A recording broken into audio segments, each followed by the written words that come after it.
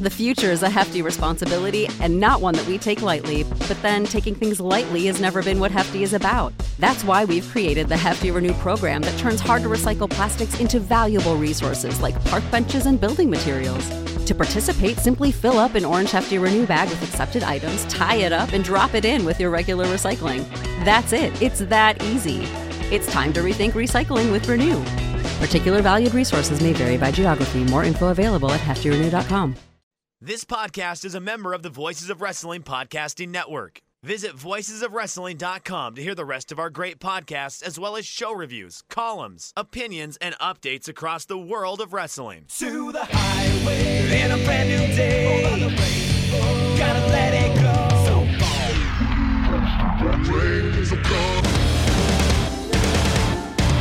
Fast to finger down.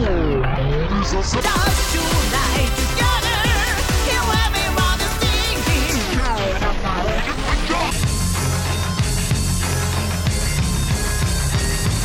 你看到我就怕，头皮发麻，我的手。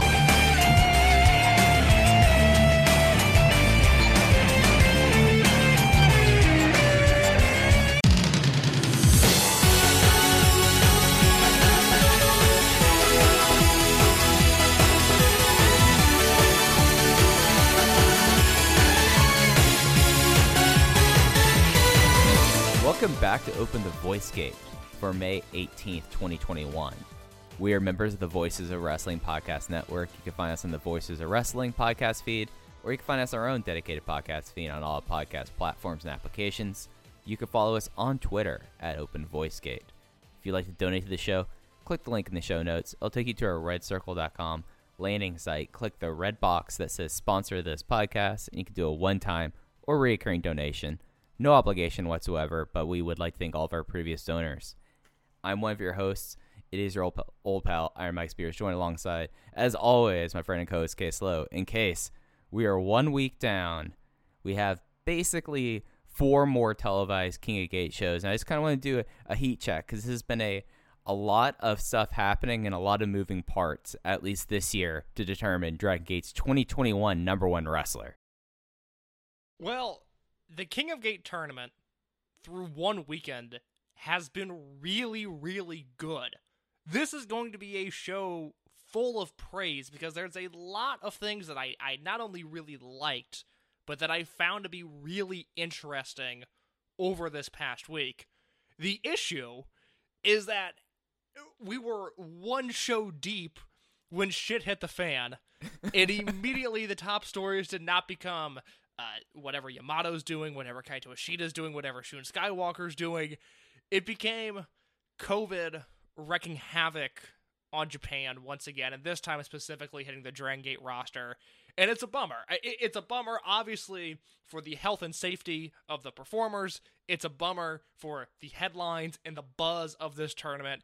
It's a bummer all around, and it sucks. So we're going to talk about that up top. But then King of Gate, don't let that distract you. Don't let the chaos of this tournament and the sickness and the lineup changes and whatever else, do not let that deter you from getting into these shows, because in the ring, I'm really, really into what I've seen through 3 shows.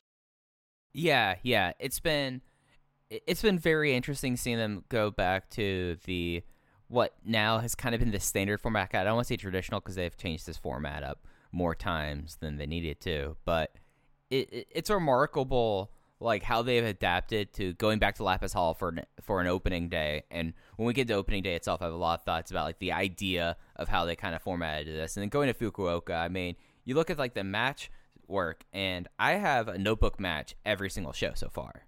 And that was not the case last year. Maybe it is that the crowd, having some crowd helps. Maybe it is that they have now adjusted to be filming in front of empty arena now that they also have the Amazon Prime show in Japan that is also filmed there. So they're more used to it at this point, and it definitely came off that way. So up top, you've already mentioned it.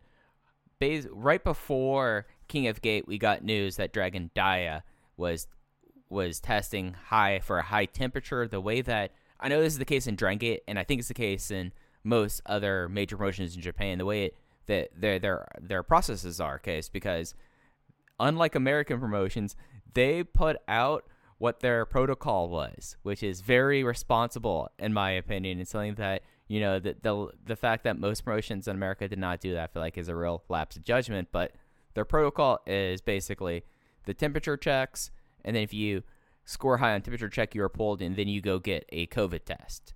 And up until now, for Dragon Gate at least, they have pulled people for like high temperatures, but no one, with the exception of a dojo trainee, has tested positive up until, I guess this was the temperature check that was done in across Fukuoka that came back with both with first Benkei testing high temperature, and then they pulled him. Then they pulled Naruki Doi, since Naruki Doi was in the match with Benkei, and Dragon Dia was already pulled from the show, and then they went and did testing. The only like news about the testing is that we know that Benkei caught it. Benkei has COVID. Both Benkei and Naruki Doi have been pulled from the tournament. They have forfeited all their remaining matches.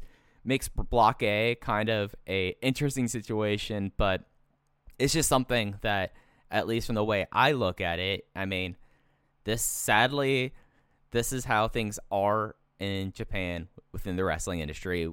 New Japan has gotten hit harder. Other promotions have had people get pulled because of their processes, and it just kind of is the lay of the land. I hate sounding so defeatist about this. I feel really defeatist about this, guys, but it's just like, this is kind of how things are, and until mass vaccination is at a scale in Japan that, you know, everyone's vaccinated, it's good. This is how it's going to be. It's a real bummer, and it's almost at this point hard for me to fully wrap my mind around, as, you know, Mike and I live in America, and I live in Chicago, and about 12 hours from now when we're recording this podcast, Chicago's going to announce Lollapalooza 2021 at full capacity, which is out there. That's not a breaking scoop for the Open the Voice Gate listeners. I promise that's public information already. But, like, I'll be there.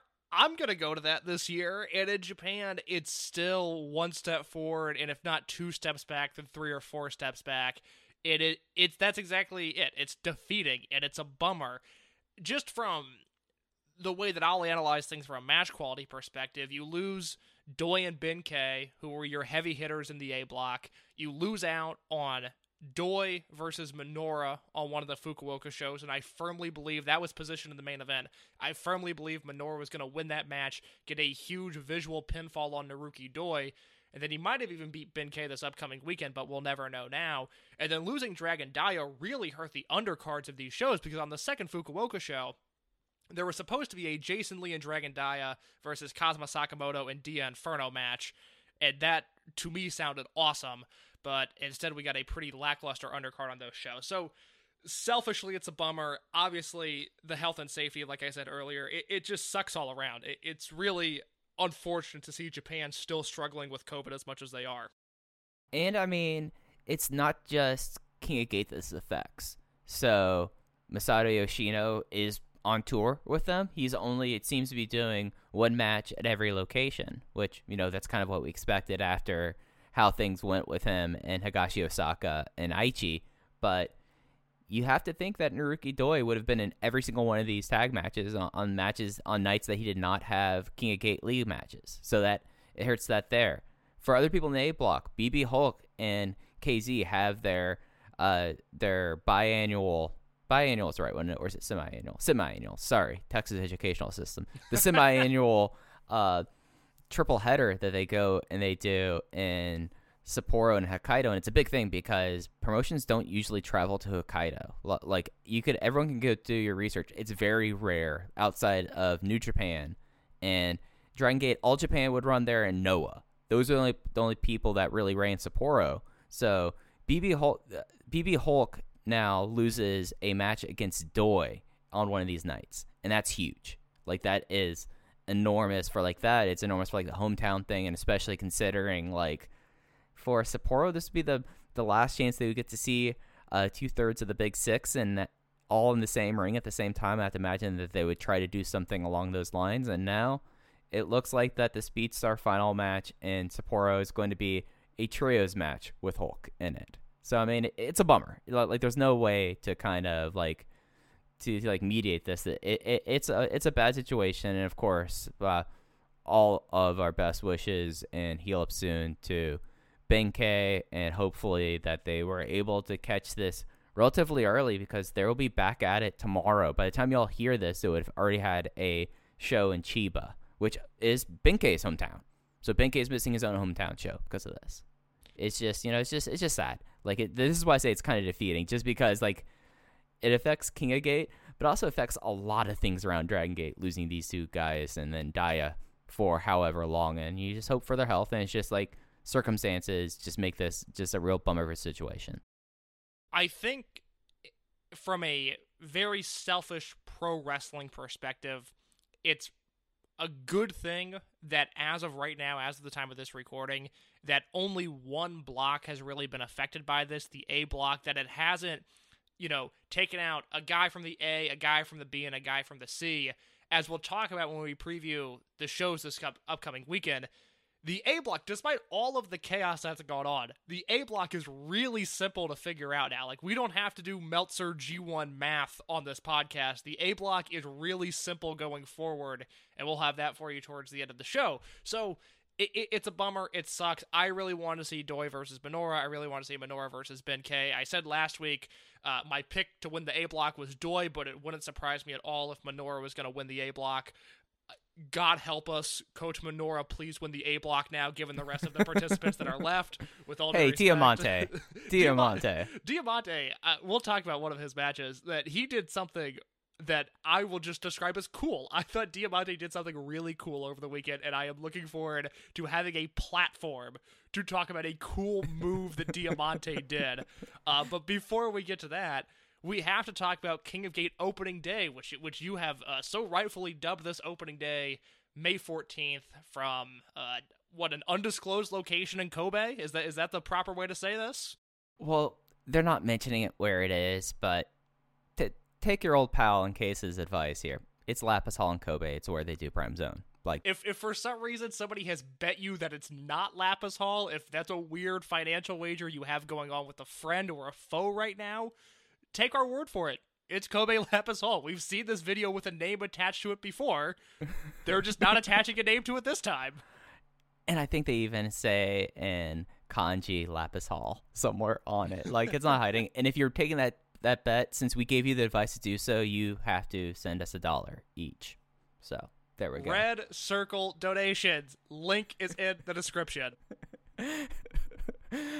That's the first time that you could have said link in bio and I would have just lost it. But you were so close to hitting that case. But yeah, let's get into opening day, as I've called it. And just like off the top, like, just like your thoughts overall. I have two quick ones and I'll get out of your way. I thought that this was really fun. It wasn't as exhausting as King of Gate last year. Like, as I said earlier, it feels like that they've really like adapted to an empty arena context, and it'll never work. But I really wish more tournaments would have an opening day where everyone's in competition. You just have league matches, because it feels a lot like it felt somewhat more prestigious in a way. It felt like a bigger event. The fact that we were, for one, in Dragon Gate getting 9 matches in one show. They were all singles matches, and they were tournament matches. And I thought that really came off really well here. And it was something that it's not going to happen going forward unless there's another pandemic, touch wood. But I thought that it was really cool. Yeah, this show was awesome. Outside of one match that I think specifically needed crowd engagement, maybe two, but specifically one, I thought all of these matches had energy. I thought there were 2 great 4+ star matches on this show. And this was such a breeze to watch. Again, 9 singles matches on a Dragon Gate show, which sounds like it can be a daunting task, but I sat down and watched this all in one sitting and thoroughly enjoyed it from start to finish. So I would like to see going forward, assuming they do a big kickoff in Korakuen Hall, or at times they've done an Ensemble Hall, the first King of Gate show, I would like to see more of this going forward, because it just had a nice vibe to it. It felt exciting, and out of the 9 matches, I think 8 of them were really fun, and I'll take that on any show. I mean, I have more 4-star matches in this show than I did for the entirety of Dead or Alive. That's a win right there. I think I would too. Well, I think I had 2 on Dead or Alive, and I think I had 2 here. That's not relevant, because I know this show had a lot more energy and was a lot more fun than Dead or Alive. I think that's something that everyone can agree with. Opening match was in the B block, Dragon Kid versus SB Kento. Dragon Kid won with the Cristo, so he's 1-0 in the block as of the 14th and with 2 points, and SBK remained at 0. Okay, SB Kento is he's going to be such a big star. It's unbelievable watching this guy work because I didn't think this match was great. Thought it was very good with 3.5 stars on it. But there was something to this match that I think is really impressive. For a guy that's 18 months into his career, you can compare him to his contemporaries. Kikuta, who we obviously we weren't able to see what he was capable of in a big singles match because of his Dreamgate injury. Kamei, who's battled injuries, but we kind of know his spot on the roster for the foreseeable future. Sora Fujikawa could be returning at any moment. He's obviously been falling behind because he got kicked in the jaw and Mochizuki broke his face. But the thing about SBK is that when he was a young boy, if you want to call him that, the 7 months or so that he was under the Kento Kabune name, he was having those very fun Dragon Gate young boy style of matches, working from underneath, selling a lot, showing a lot of fire, a very plain babyface role. He fit into it well. This performance, him as a heel, him as a character, this was a grown-up performance against Dragon Kid. This was what a grown man goes into competition and does. There were no traces of the young boy basics here. This was just SBK having a really, I will say heated, despite the fact that there were no people here, but a really compelling, I will say, back and forth match with Dragon Kid. He sold, he did his character work well. The thing with SBK that amazes me is that since his heel turn, outside of the Unit Disbands match, which he was the focal point of, and I think that's one of the best matches in the history of Dragon Gate, this SBK character has not produced a lot of great matches. But his character is so strong and his work is so compelling that I have no doubt that once he puts his in-ring together, he's going to be simply unstoppable. And Mike, I don't know, has there ever been somebody, like a prospect in the Dragon system that you've seen that has the character work down, what we can tell from his crowd connection? I mean, this guy was over in front of crowds that can make noise. He's made crowds that can't make noise.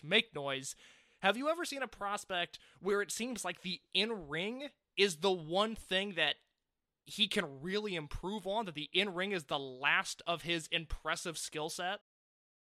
I mean, this is going to be a weird analogy, and I know this isn't a part of wrestling that you follow, at least actively, as much, but kind of, in a way, reminds me of when Julia came into Stardom, in a way. But Julia was more experienced, she came from Ice Ribbon, but she had, character, charisma, look down. Her wrestling was not great, but it was getting there, and then basically they kind of did training, amped up her training by making her have a lot of great matches. And that's the thing about SB Kento is he does have the fundamentals down. It's just fleshing out matches like this, and I think this is why the tournament's so interesting for him, because it's look even at Dead or Alive, the finals between Dragon Kid and SB Kento, that fall was only 10 minutes. This match was only 9 minutes.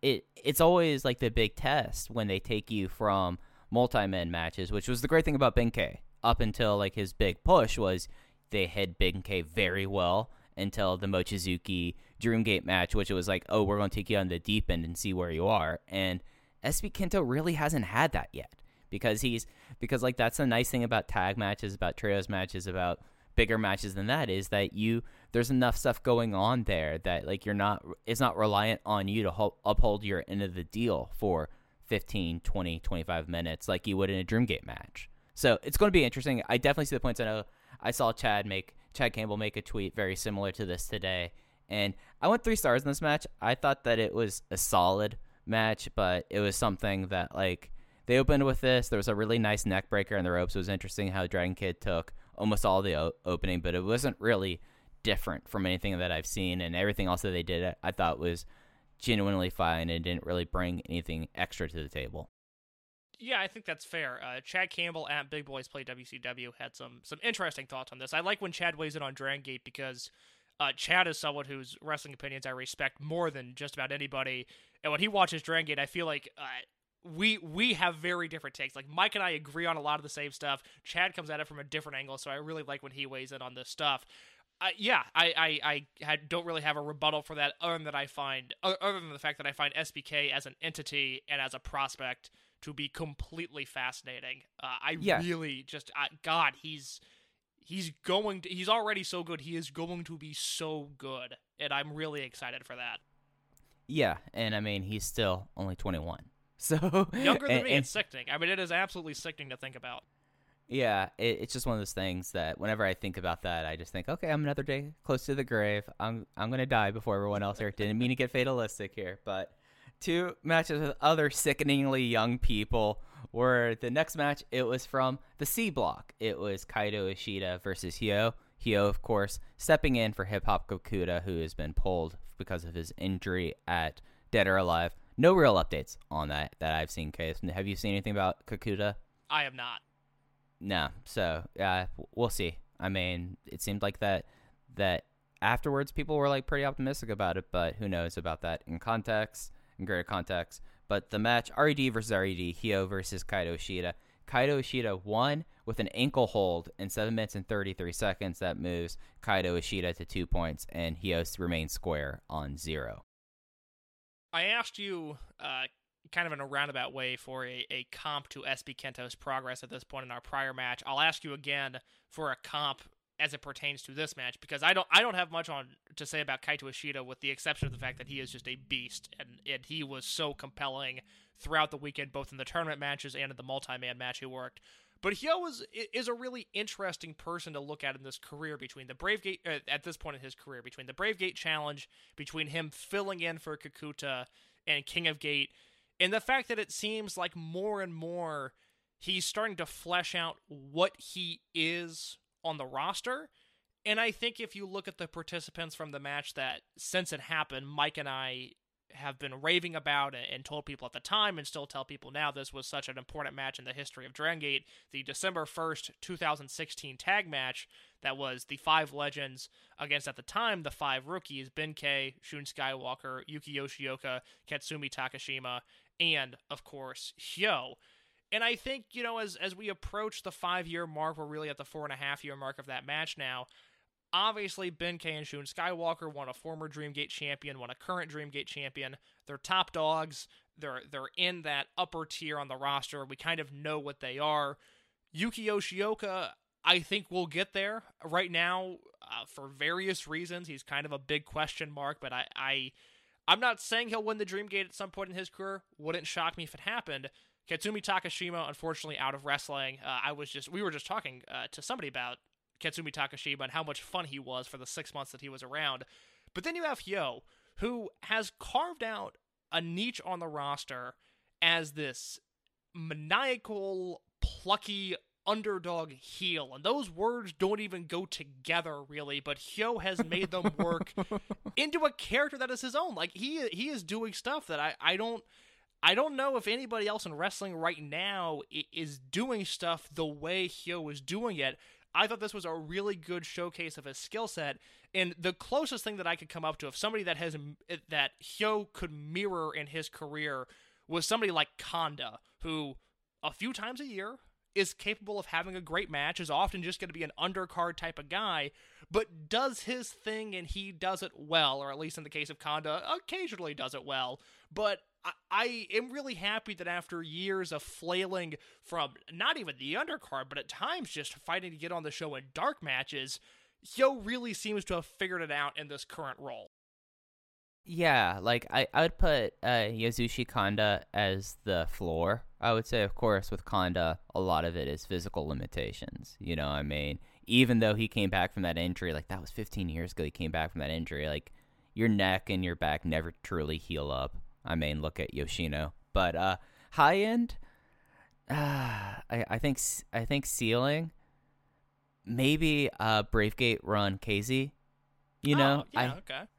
I kind of see him very similar to the Real Hazard Deep Drunkers heel run of KZ at this point, where like KZ was the third on that Team Doi Darts team. He would be getting title challenges. He got Bravegate challenges. Like he was a member of it, but like his role basically was like the shortish, like, as you said, plucky heel.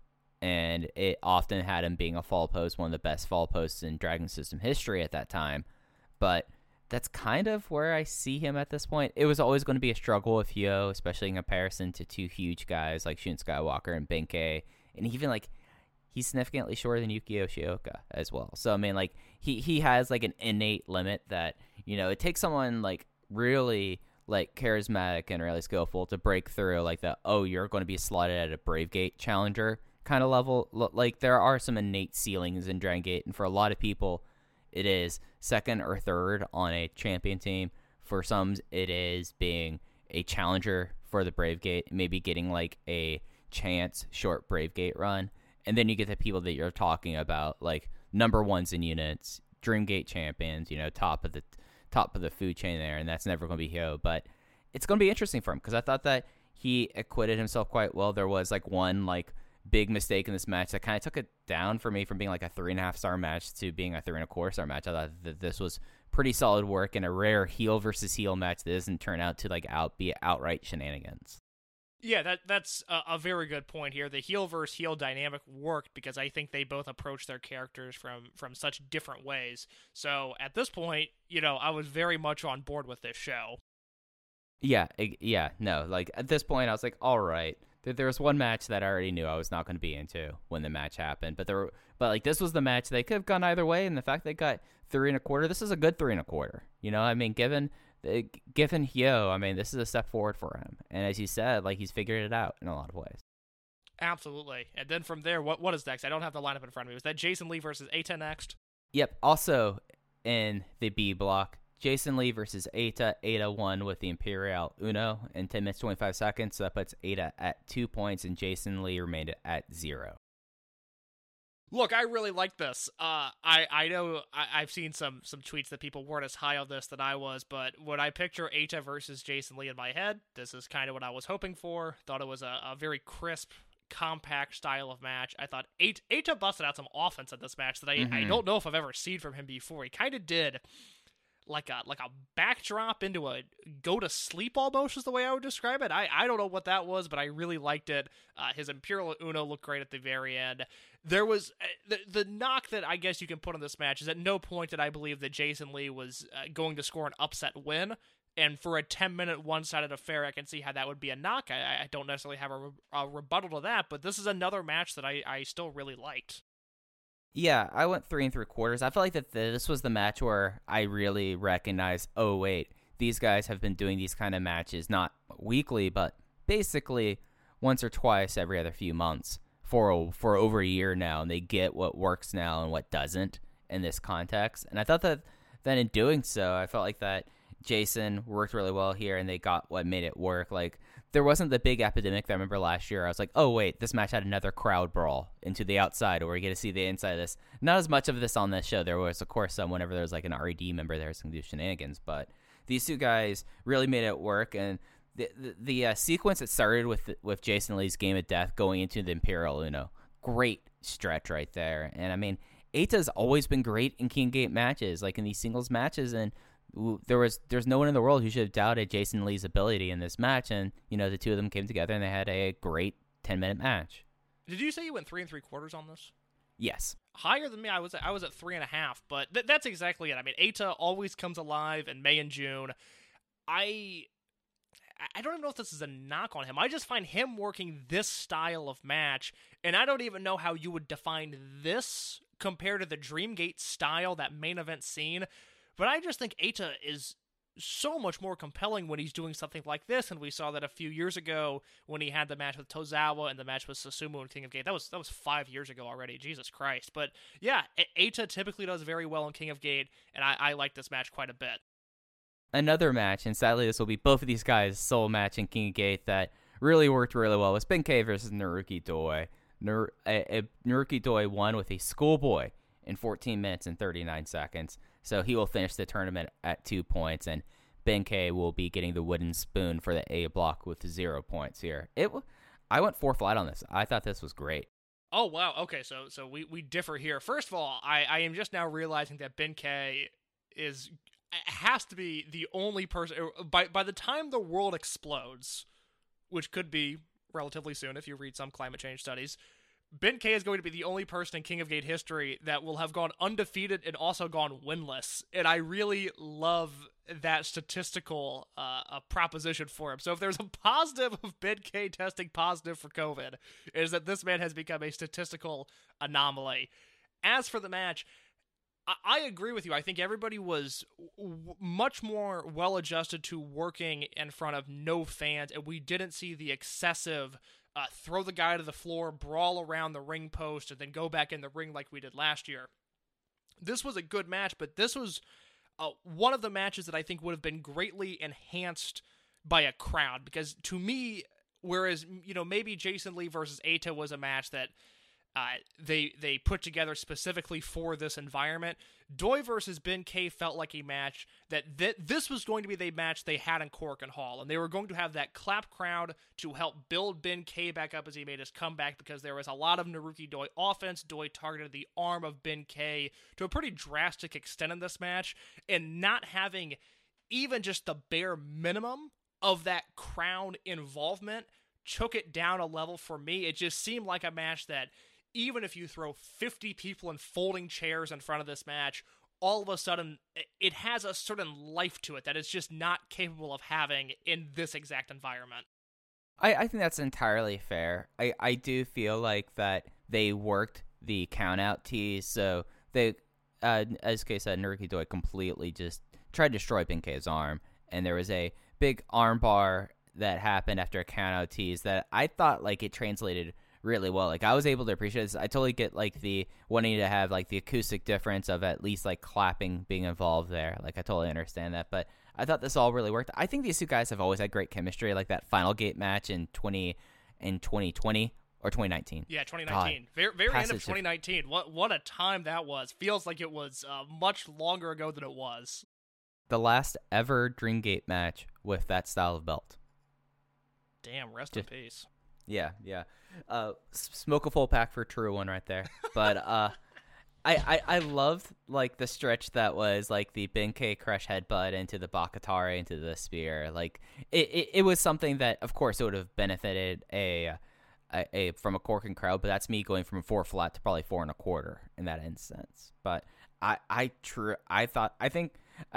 of over the last 18 months have grown to have a new appreciation of Naruki Doi case, if you haven't picked up on it. So I thought that he worked really well here, and I thought that these two guys, that their chemistry just kind of came through for me.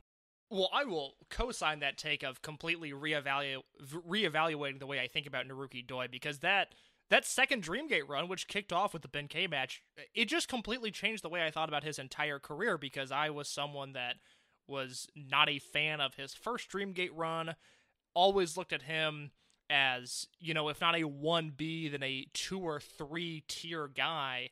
But I saw him hold that Dreamgate belt for 8 months last year, and I was really impressed with every single thing he did with it. I'm also impressed, and it goes to show just how much I love Ben K. A match in front of no fans, and this man still does the spear into the ring post spot. It looks so vicious every single time, and I will pop for that spot. Like the WWE spot where they spear a guy through the barricade, I hate it. I can't stand looking at it because it's so overdone. It's so played out. Ben K spearing the ring post, more and more exciting every time it happens. Oh, absolutely. And Ben K, just like we talked earlier about like Ben K, like missing this with COVID. Like it's one of those things that over like the past 24 months, like of course Ben K went and gained and lost 40 pounds. Of course Ben K comes back from concussion looking really different. Of course Ben K is the first person on the roster to test positive. Like, nothing surprises me about things that happens to Ben K's health. Look, I'm really glad you said that take and not me, because when I first read it, I was like, oh, of course. Like, come on. Like, of course he's the one that got it. If Ben K ever wrote an autobiography, let's just take the Doi match in December of 19 through now when he tests positive for COVID. Let's give him this 18-month stretch where if Ben K wrote an autobiography, he could summarize everything that happened either in 1 page or in 200 pages. Like, he might just decide that these 18 months, I don't want to revisit them, I don't want to write about them, I don't want to think about them, or it could be an incredibly therapeutic process where, again, he goes, for sure. I gained 40 pounds, I lost 40 pounds, I changed my hair literally every single week, I got COVID, I recovered from it, hopefully, God willing. Like, oh my God. It's exhausting following Ben K right now because every single day this dude is doing something. And that was not meant to be like a dig or a slam at Ben K. I find him fascinating. He's a really interesting guy. Yeah. I mean that's what it is. It's all of interest there. But after that, we had the rematch from Dead or Alive. It was in the C block. Keisuke Okuda versus UT. UT won with the Passion Flash Pin. Or Passion Flash Pin in 1:58. That puts UT at 2 points. And then Keisuke Okuda remained square at 0. UT did a promo post-match. I can summarize this match in 2 sentences. Keisuke Okuda murdered him, then UT caught him. Loved it. God, I love this. King of Gate is good for one, typically like sub-5, sub-7-minute match every tournament. I always think that sort of match structure is super interesting. In wrestling as a whole, not exclusive to Dragon Gate, not exclusive to tournament wrestling, just in general, I wish we had more matches like this. I think they're super interesting, and I thought these two went out there and killed it for 2 minutes. This was the proper follow-up to the Dead or Alive match, because now it feels like we have to get a rubber match at some point. Like, I don't know when they would do it.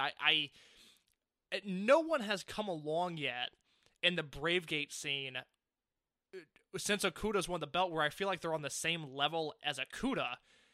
And maybe UT is that guy. Like, I just feel like we need a third match between these two now. I feel like their chemistry has warranted it. So I just had a blast watching this. I really liked everything about this. Yeah, it was a dream, to be quite honest. And yeah, well, I think there you go. There you have a future. Put that at Kobe World. No, that's what I was just about to say. Was that feels like it would be befitting of a Kobe World match, and I think that would be a really interesting thing because UT is the only guy that I feel like has really stepped up to Okuda because it can't be Ishida. One, he's got the Twin Gate belt. Two, he can't go down like this. I think SBK is above the Brave Gate. I think Okuda is probably too big for the Brave Gate and is above it at this point. And there's no one on the roster right now. You know, and it could change with the snap of a fingers, and they could have a really interesting challenger come out and beat Okuda for the belt. But as I look at this roster page, there's no one that I'm looking at other than UT that I think, like, yeah, that guy could beat Okuda, and it would make sense. Mm-hmm. Yeah. No, I mean, it's a situation like, if Yuki Yoshioka shows up tomorrow, he's too big. Like, it'd have to be a returnee, and none of the returnees fit. So, unless somehow Flamita gets there. I mean, if Flamita shows up, he's getting that Kobe World match. We all know that. Hey, if there's one guarantee in life, if Flamita's over here in July, that man is going to get Kobe World match. Now, have I been Facebook messaging with Flamita the past few days? Possibly. Did he tell me that he's going to be in Kobe World? No, he did not. But, man, I can try to get that scoop. I think there might be some issues now, not just from COVID, but from contracts for him to do that. That's the very unfortunate part. Is I think Flamita has, at least in the U.S., some exclusivity for a promotion that I am admittedly not watching a ton of right now. Although whenever I see his name pop up, I think, damn, I should probably give that a watch. I got that Flamita pizza T-shirt when we were recording that show with Fallon. It's sitting in my closet. I just haven't found a good reason to wear a penguin eating a slice of pizza and a Flamita mask. You know, maybe tomorrow I'll put on that T-shirt. I think I'll put on that T-shirt tomorrow. Not that we need to turn this into an Everything Elite podcast, but I do really hope at some point Flamita kind of trickles his way into that rotation, because I don't know if we've ever seen Flamita and the Young. No, I think we've seen Flamita and the Young Bucks in the ring a few different times, but that's still a combination that I feel like there's a lot more to explore there. No. I'm totally with you on that. Then we got into match 6. This was an A-block match. Takashi Yoshida versus BB Hulk. Takashi Yoshida won at the Pineapple Bomber, moving him to 2 points. Hulk is at 0 in 9 minutes and 36 seconds. And this was the match that needed a crowd very badly. Yeah, because the work wasn't anything special, but I don't think the work was actively bad. But As No, I talked no. about during the Dead or Alive review, every Takashi Yoshida match with Mochizuki, I have been suckered into it. Once Yoshida makes that hot tag and the crowd claps along, I am into it to a degree that I'm almost embarrassed by, but I've really enjoyed this run of his career. The last 6 months have probably been the most consistently entertaining 6 months since maybe what he was doing in New Hazard, but even then, I really like what he's doing now. This just, it needed something that this environment couldn't provide for them, so at the low point on this show, one that is skippable, but if you're watching all the way through, I certainly did not find this match to be offensive by any means. No. My one note that I had down for this match case was fine. Other than this needed a crowd, was fine, I guess. Yeah, that's about it. It was, it existed. And a match that did not just surely exist. This was a match that we've been talking about for weeks as soon as the blocks were announced, case. This is a B block match for King of Gate 2021. Natural Vibes versus Natural Vibes. KZ versus Susumu Yokosuka. Susumu Yokosuka won. The website calls it a pinfall, but it was a Jumbo no Kachi cutback in 16 minutes and 25 seconds. That moves Susumu to 2 points, and KZ stays square at 0. What a match, Mike. I mean, this KZ guy, let me tell ya, maybe my favorite wrestler going right now. There is a level of intrigue I have with KZ matches that I don't know if I have with anybody else. And this was a fascinating match because it's not exactly the way that I thought it was going to go. I thought KZ would win this to certainly position himself a head above Susumu Yokosuka. Instead, we got the opposite, but I thought the work between the bells was really interesting. Similar to the Doi Ben K match, KZ spent a lot of time working over the arm of Susumu Yokosuka, and there was one spot in this match towards the finishing stretch that KZ had that I just really liked, where Yokosuka bounced off the ropes, KZ counters, and instead of doing the Skida Schoolboy special, which we've seen him, win big King of Gate matches with, we've seen that be a focal point of his rise to the top of the card, instead of doing the pin, he locks in a key lock instead, and nearly taps out Susumu Yokosuka, and that was just one of those small things that I just lost my mind for in this match, and it feels like this was, I don't know if this match went 15 minutes or so, but it's just a bunch of little things that I really liked. It was everything I like about Yokosuka and everything I like about KZ, and they kind of put it into this match, and out came a 4.25 star match. Yep, at the exact same rating, 4.25. It was hard hitting, and then as you said, it moved to a really fascinating submission part, because it wasn't just KZ turning this guy, a Schoolboy, into a key lock. Have you ever seen Susumu Yokosuka do a long Cobra Clutch segment? Because this was the first time I remember seeing it, and it worked. It was a 10 times better Cobra Clutch than someone else from the Dragon System who's in another company right now. Oh God, who's that? Who's doing a Cobra Clutch? Oh, Okada was doing a Cobra Clutch as a finish for a while. I'm sorry, I forgot Okada was a member of the Dragon System. Hey, but that is now canon on our show, that we're only referring to Okada as a member of the Dragon System. That's super funny. Hey, he has a role. I mean, times got a little tough down in Nakapon for a while, and selling that contract for Okada probably kept the lights on for a while. I have been thinking about doing an article on the history of the Young Dragons Cup because I think it's a super interesting tournament to look at, but every time I go to sit down to write it, I'm like, I could just DM this. Even for voice, Rich has let me post whatever I want on Voices of Wrestling for 6 years now. I just don't know if I can make him proofread an article about the history of the Young Dragons Cup. That's just something we'll text about at some point instead. I mean, luminaries such as Kota Ibushi, Rocky Romero, Angelico, Trauma 2, Taiji Ishimori, the aforementioned Kazuchika Okada, the most recent winner, at least I could find, Magnus. Not the Magnus that everyone's thinking of. This is a Magnus who is related to Karistako.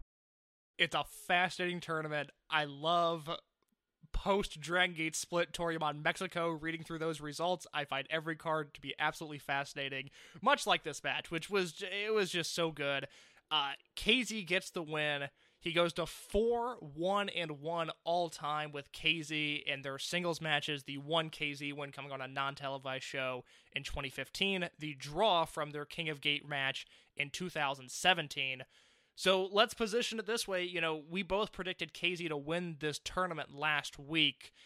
I am of the belief that if KZ wins the tournament, he's going on to headline Kobe World, because I don't see where they can fit in a Dreamgate match in between the finals of King of Gate and Kobe World with the way the schedule is. Hypothetically, if it's KZ versus Skywalker at World and KZ wins, certainly a Dangerous Gate has all the makings of a KZ versus Susumu main event. Would that be a fair prediction to make? Yeah, no, I mean, it'll either be Susumu or Naruki Doi for Dangerous Gate, you know? You could never count out Mr. Oda Ward City. That is a very good point. But yeah, no, I think that, like, at least, like, through this first show and how the first week played out, made sense. KZ takes the early loss, and he's going to win out his block, I think. So I think that's a very safe prediction. Winning blocks is something that Kota Minoura is going to get very used to, and we had Kota Minoura versus Diamante in the semi-main event of this show. Yeah, this was semi-main event. In the A block, we talked a little bit about the A blocks earlier. Kota Minoura won with a new finisher. It is called the Engranaje, which is Spanish for gear, which makes sense because Kota Minoura, for people who don't know, was originally originally in trade school to become a mechanic before he decided to become a professional wrestler. That's why he had all the gears on his site. That's why one of his flash pins called Gear, and he has another one called Gang, which is German for gear as well. The Engranaje is a air raid crash, like arm breaker, like the focus is on the arm going into a crossfade. Looks really sick. That was 10 minutes on the dot, which, you know, I don't know how they pull off that, but, you know, I thought this was a really fun match. I went 3.5 on it. I'm at 3 1/4. Another one of those really fun matches. I think something like this becomes much more palatable on a show like this when you have, for me, the greatness of KZ versus Susumu. You had already hit that point earlier in the show with Doi versus Benkei, and then again with the Natural Vibes match. So you were kind of on board. So had the Natural Vibes match not delivered to that degree, I would have been going like, this is all fun, but I need that great match. We got that great match, so this was gravy for me. Absolutely. And then we got to the main event. This had to be the main event. It is in the C block. It is Yamato versus the Open the Dream Gate champion Shun Skywalker. Yamato delivers the first defeat to Shun Skywalker, first direct fall he has taken since returning from Mexico in November. He broke out the Ragnarok case. I think this is third time he's hit the Ragnarok, I want to say. But he broke out the super finishing mover version of the Galleria in 16 minutes and 12 seconds. I loved this match. To this point, my match of the tournament, and Yamato is starting to hit a very, very interesting point in his career. There's a number of things that I want to talk about when it comes to Yamato in this match. I'll save most of it for after we talk about the Okuda match, because I kind of think they go hand in hand. The one thing that I'll make note of here, and it's something that I especially noticed in this match, it's something that I thought was apparent, oddly, in the Dragon Kid versus KZ match too, when it's something that I think lingered around all of these tournament matches, but those two in particular, was the physicality was off the charts. I don't know if I would necessarily credit this to what I've claimed to be a shifting in house styles for the past 2 years now, since January of 2019, where we've really seen a new style become the prevalent focus of Dragon Gate. I don't even necessarily know if it's that. I just think guys were laying into each other on these shows. In Yamato and Shun in particular, quite frankly, pardon my French, good sir, but they beat the shit out of each other. Yeah, Yamato used Shun's body as a jungle gym just to find ways to torture him. The one thing I'll say, and I think this is something that really we can get into, I'll say my bigger point for the Okuda match. I love what we're seeing out of Yamato right now. I am buzzing with excitement after the Garukin mask match, which right? I think we talked about that 2 weeks ago. If you've enjoyed what Yamato's done in this tournament, and you did not watch the Garukin mask match from his home promotion, go back 2 weeks ago. There's a link in the description of that episode that I uploaded that match to YouTube, Yamato versus Garukin mask, and it is weirdly becoming like a prevalent match because we kind of saw Yamato work a style that we noted on that episode. Man, we haven't seen him work like this in a while, and he has brought that style to King of Gate, and I am pumped about it. Yeah. I mean, this was just like and built up a storyline that I think we're going to see throughout the tournament, which kind of plays off something that happened in the Champion Gate lead up, that Yamato led off the tournament by really messing up Shun Skywalker's knee. Like, he was going for the knee and the ankle. He did like a really gross version of the go to hospital kick into it, and we'll talk about it in Fukuoka double shot, how kind of really built upon that, and I think that's gonna be a major storyline for Shun. But like, these guys, like, we had an SSW kick out, we had a Galleria kick out. It just was really just powerful stuff. There was an ugly avalanche backdrop out of the Dojima sleeper that happened. God, that was brutal. Yeah, it just was like a level of brutality that, you know, we've been talking about, like the Brave Gate matches. The Brave Gate matches aren't like this. Like, this is MMA Yamato, the battleship coming back for one more go, and I'm here for it. 4.5 stars from me. Yep, 4.5 stars. In the hobby, it's not easy being a fan of ripping packs or repacks. We hype ourselves up thinking, maybe I can pull a Ken Griffey Jr. rookie card, but with zero transparency on available cards and hit rates, it's all just a shot in the dark. Until now. Introducing slab packs from arenaclub.com, the only repack that provides real value, a complete view of all possible cards, and clear hit rates for each one. Now, when I buy slab packs at Arena Club, it finally feels like I know what I'm getting.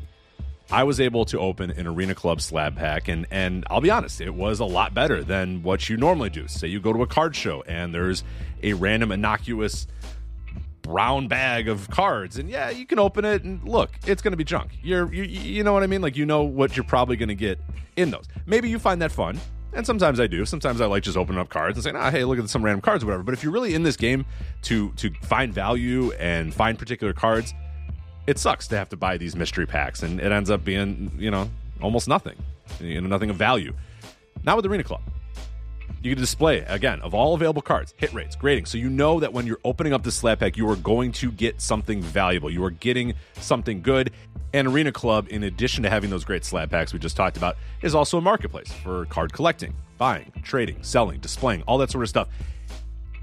But those Arena Club slab packs, man, they are revolutionizing the repack game with transparency. After your pulls are revealed, they'll immediately be placed in your vault for safekeeping or trading and selling, and you can have them officially graded by Arena Club as well. So again, sending these things off, it's going to be officially graded by Arena Club. And the Arena Club grading process is accurate, fast, and transparent, with full grade rationale provided and explanation of how your card was scored. So whether you're buying, selling, trading, or displaying, Arena Club is the card collecting platform that you have to check out. So right now, I've got a special offer here for Voices of Wrestling Network listeners. You can get 10% off of your first purchase by going to arenaclub.com/VOWnet. Again, that's arenaclub.com/VOWnet. Now, that's a crazy offer. That's 10% off a $400 slab pack. $40 off right there. 10% off your first purchase. No matter what that purchase is, 10% off. Again, that's arenaclub.com/VOWnet. arenaclub.com/VOWnet for 10% off your first purchase on Arena Club. And we thank them for sponsoring the Voices of Wrestling Podcast Network. And we're going to kind of run through the Fukuoka shows. We'll talk a little bit about the non-tournament matches when appropriate, but they were back in Fukuoka across Fukuoka and Hakata on the 15th and the 16th. They, of course, adjusted the cards. So there was one tournament match that was forfeited on the second night. That was the match that Case talked about earlier. Naruki Doi lost via forfeit to Kota Minoura. Night one, was there any big non-tournament stuff you want to hit on before we start talking about King of Gate? The only things that I'll note in the opening match, Horiguchi and SB Kento did the Hage spot on SB Kento. He was wearing his hat. Horiguchi removed his hat and did the HAGE chant at him.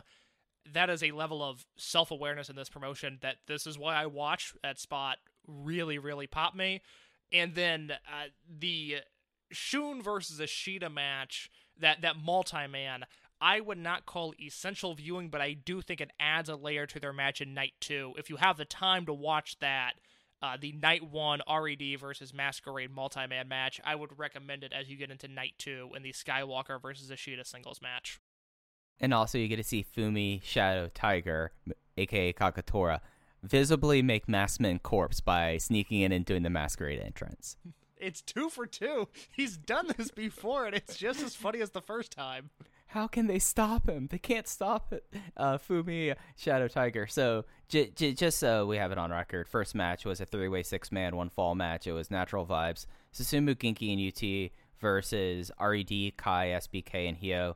Unaffiliated Cyrio, Problem Dragon, and Ho-Oh-Lun. The fall was UT over Hyo with a passion. There was a tag match, Ultimo Dragon and Gamma versus Yosuke Samari and Punch Tominaga.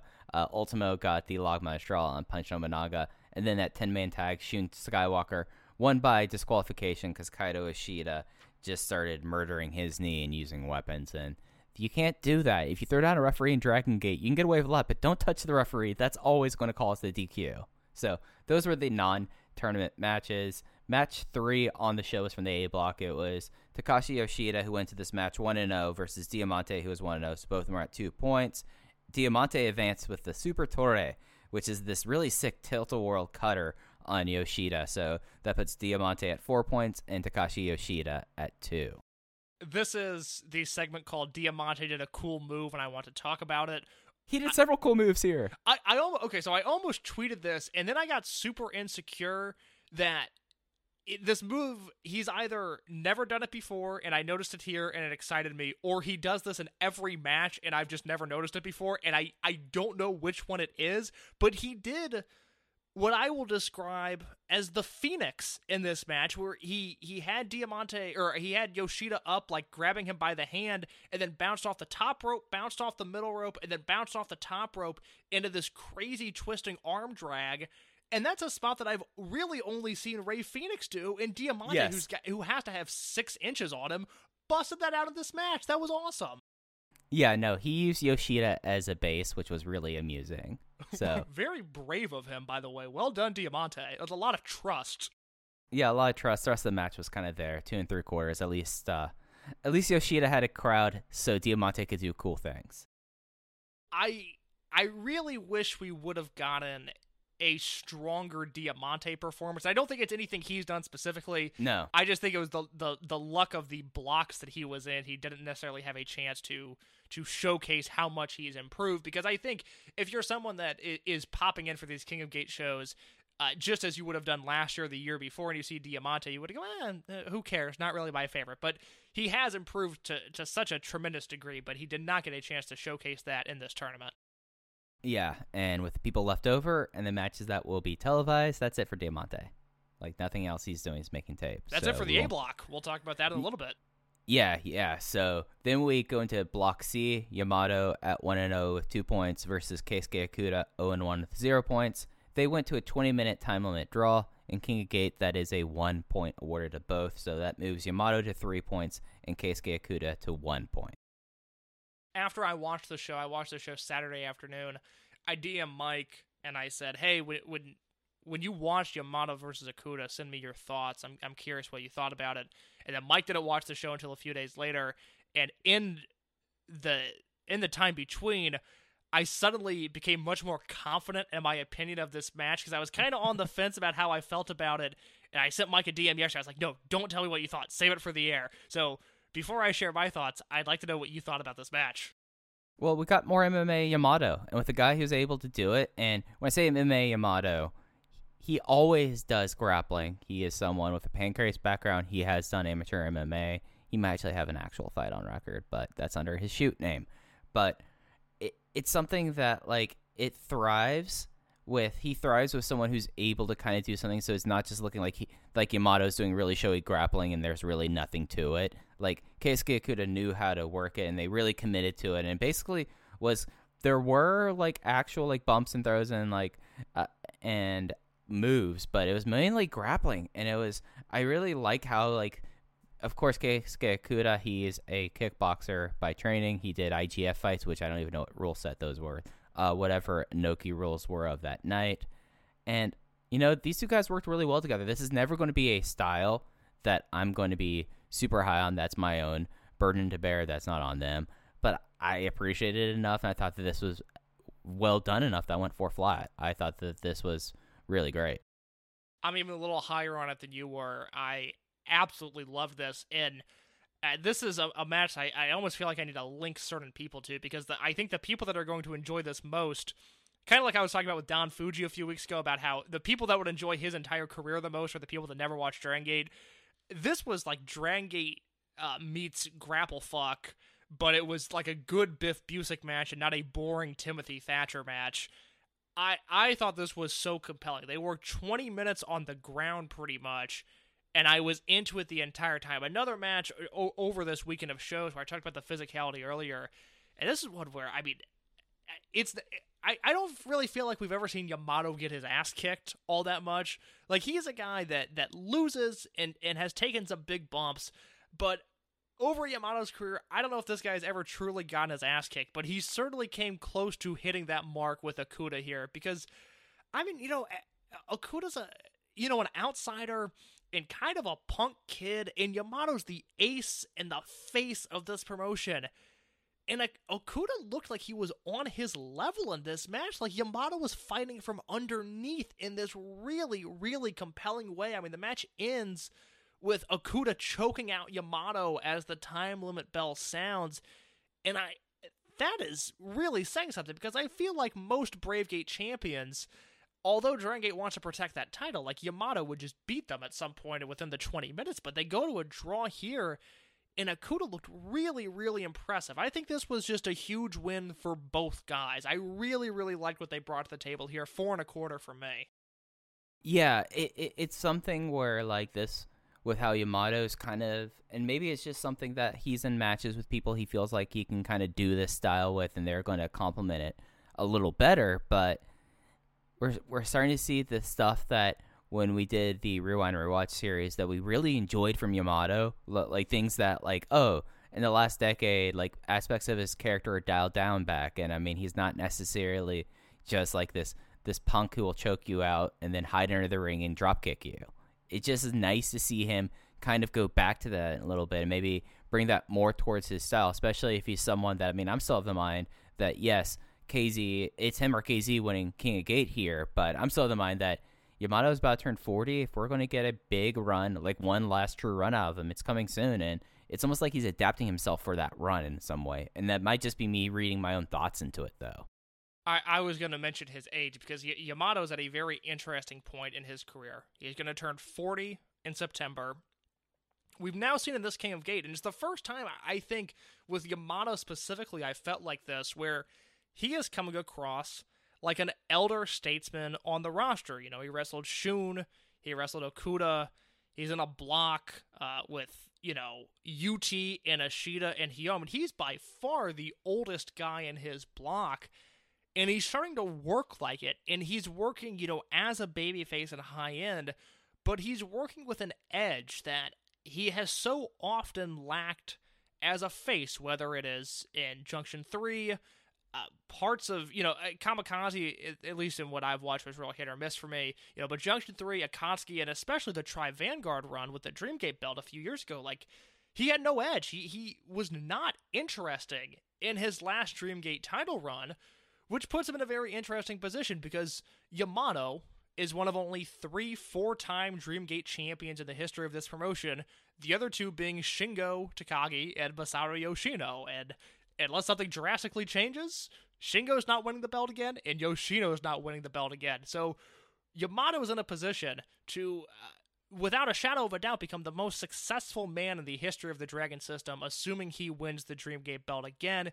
He's turning 40 this year, and we've kind of seen this before. This is very similar to what he was doing in 2016, 5 years ago when he won the belt. He was in the Dead or Alive cage match, had a big moment there, and then went on to have a really, really strong King of Gate run that year. He had a match with Shingo, a match with Don Fuji that made tape, the semifinals against Akira Tozawa, and then the finals against Big R Shimizu, which it was a tremendous match. If you can find Yamato versus Shimizu from 2016, I would highly, highly recommend it. And then he goes on to headline Kobe World. He beat Shingo in a match that I nearly went 5 stars on. And then the wheels fell off. And I almost feel like I have to be very careful with how excited I get, because Yamato is a guy who, it seems like time after time, he's either great as the dominant heel or he's great as the chasing babyface.